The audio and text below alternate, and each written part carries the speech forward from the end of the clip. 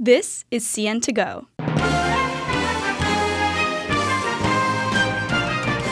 I'm Amber Victoria Singer. Today on the show, a rally for crime survivors, a bill combating voter fraud, and a report on why the number of Black Major League Baseball players is declining. But first, for many people, playgrounds are an iconic part of being a kid. But not every child has equal access to a safe place to play.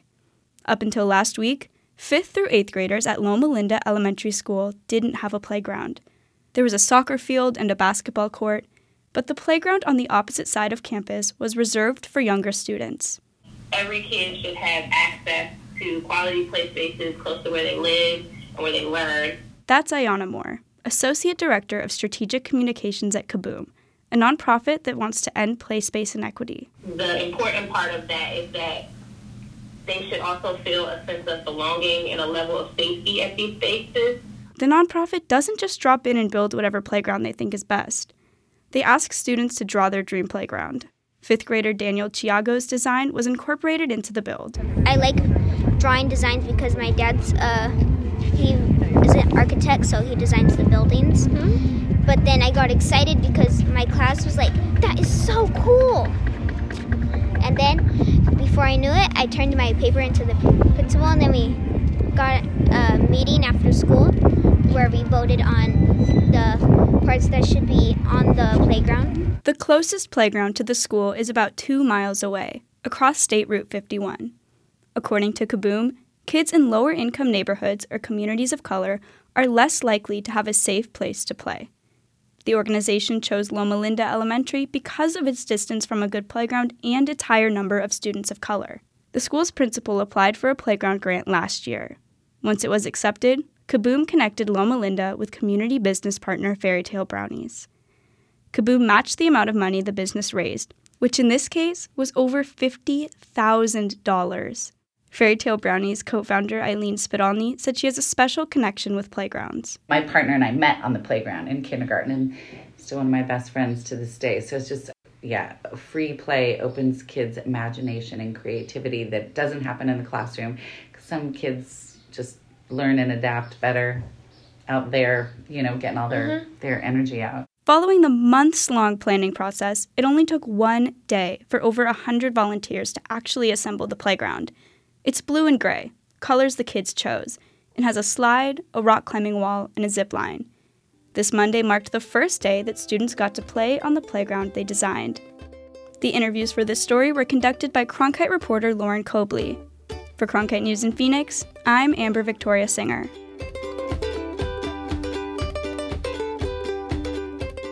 Crime Survivors for Safety and Justice held their second annual rally at Arizona's state capitol on Monday. Cronkite reporter Roxanne De La Rosa spoke with a representative about advocating for victims and survivors of violence.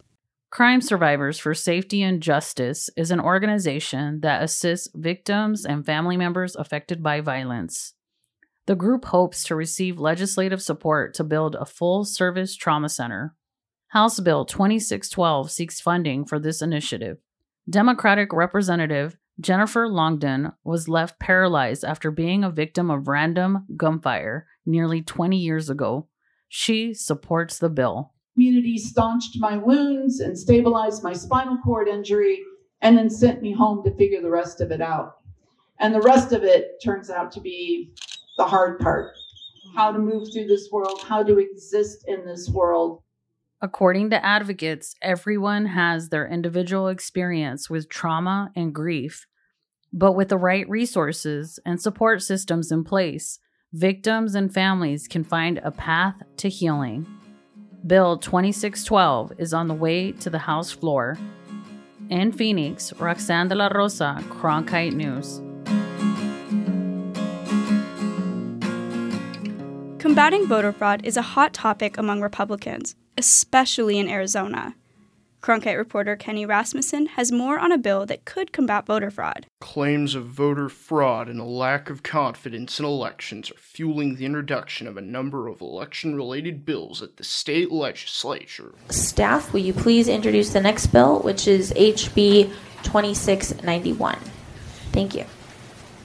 One bill that passed the Municipal Oversight Committee was House Bill 2691, a chain of custody bill that would punish voter fraud and carefully monitor the ballots. The bill would limit where ballot boxes are placed, limit hours to weekdays from 8 a.m. to 5 p.m., and require each ballot box to be carefully monitored. Representative Justin Heap, who introduced the bill, says it would restore voter confidence and explained how this would work under the bill. Some people are concerned about the voting machines, some people are concerned about the precincts, the tabulation centers. Mine simply deals with chain of custody and how we track where the ballots are sent, how they're tabulated. There was pushback from the Arizona Association of Counties. Jen Marson, the executive director, spoke against the bill, saying the bill's proposed tight chain of custody is unnecessary. A lot of this we already do, all right? And more seals and additional chain of custody is not our issue at all. For us, the issue is the devil in the details. Marson also opposed the use of words like voting location supervisor, which she said is not a used term, as well as voting irregularities that I mentioned, and then we definitely would prefer a definition of voting irregularities. Having served as a poll worker and a troubleshooter, there's a myriad of things that can happen. Are all of them considered voting irregularities? I can give you examples. Marson, despite not favoring the bill as it was written, liked the idea of voting transportation records. She said if the bill is changed, the counties may support it. No Democrats on that committee voted for the bill. Representative Laura Tarrick specifically criticized House Republicans for not discussing the bill with Democrats prior to the conference. For this bill and future measures, I would encourage anyone sitting across from me on the dais to reach out to the Democratic members on this committee in advance. Despite pushback, the bill passed out of committee and now makes its way past the majority and minority caucuses, appearing to be currently eligible for further consideration. Kenny Rasmussen, Cronkite News. In the early 1990s, black baseball players made up roughly 18% of all major leaguers. Now, only 7% of the league is black. Cronkite sports reporter Jake Brown found out what caused the shift. MLB used to be headlined by black ball players such as Hall of Famers Derek Jeter, Ken Griffey Jr., and Cy Young Award winners CC Sabathia and David Price. Since then, black participation in Major League Baseball has dwindled due to the changes in the inner cities and suburbs. Baseball is also an expensive sport to play, and there are considerable disparities between the average net worth of black and white families. Outfielder Billy Hamilton is a member of the Players Alliance. The organization goes into black communities and introduces opportunities to young black ball players. They gotta want it, have a desire to do it, and then by us just playing every single day and then continue to try to be great and just showing these guys that there is a possibility to be at the next level.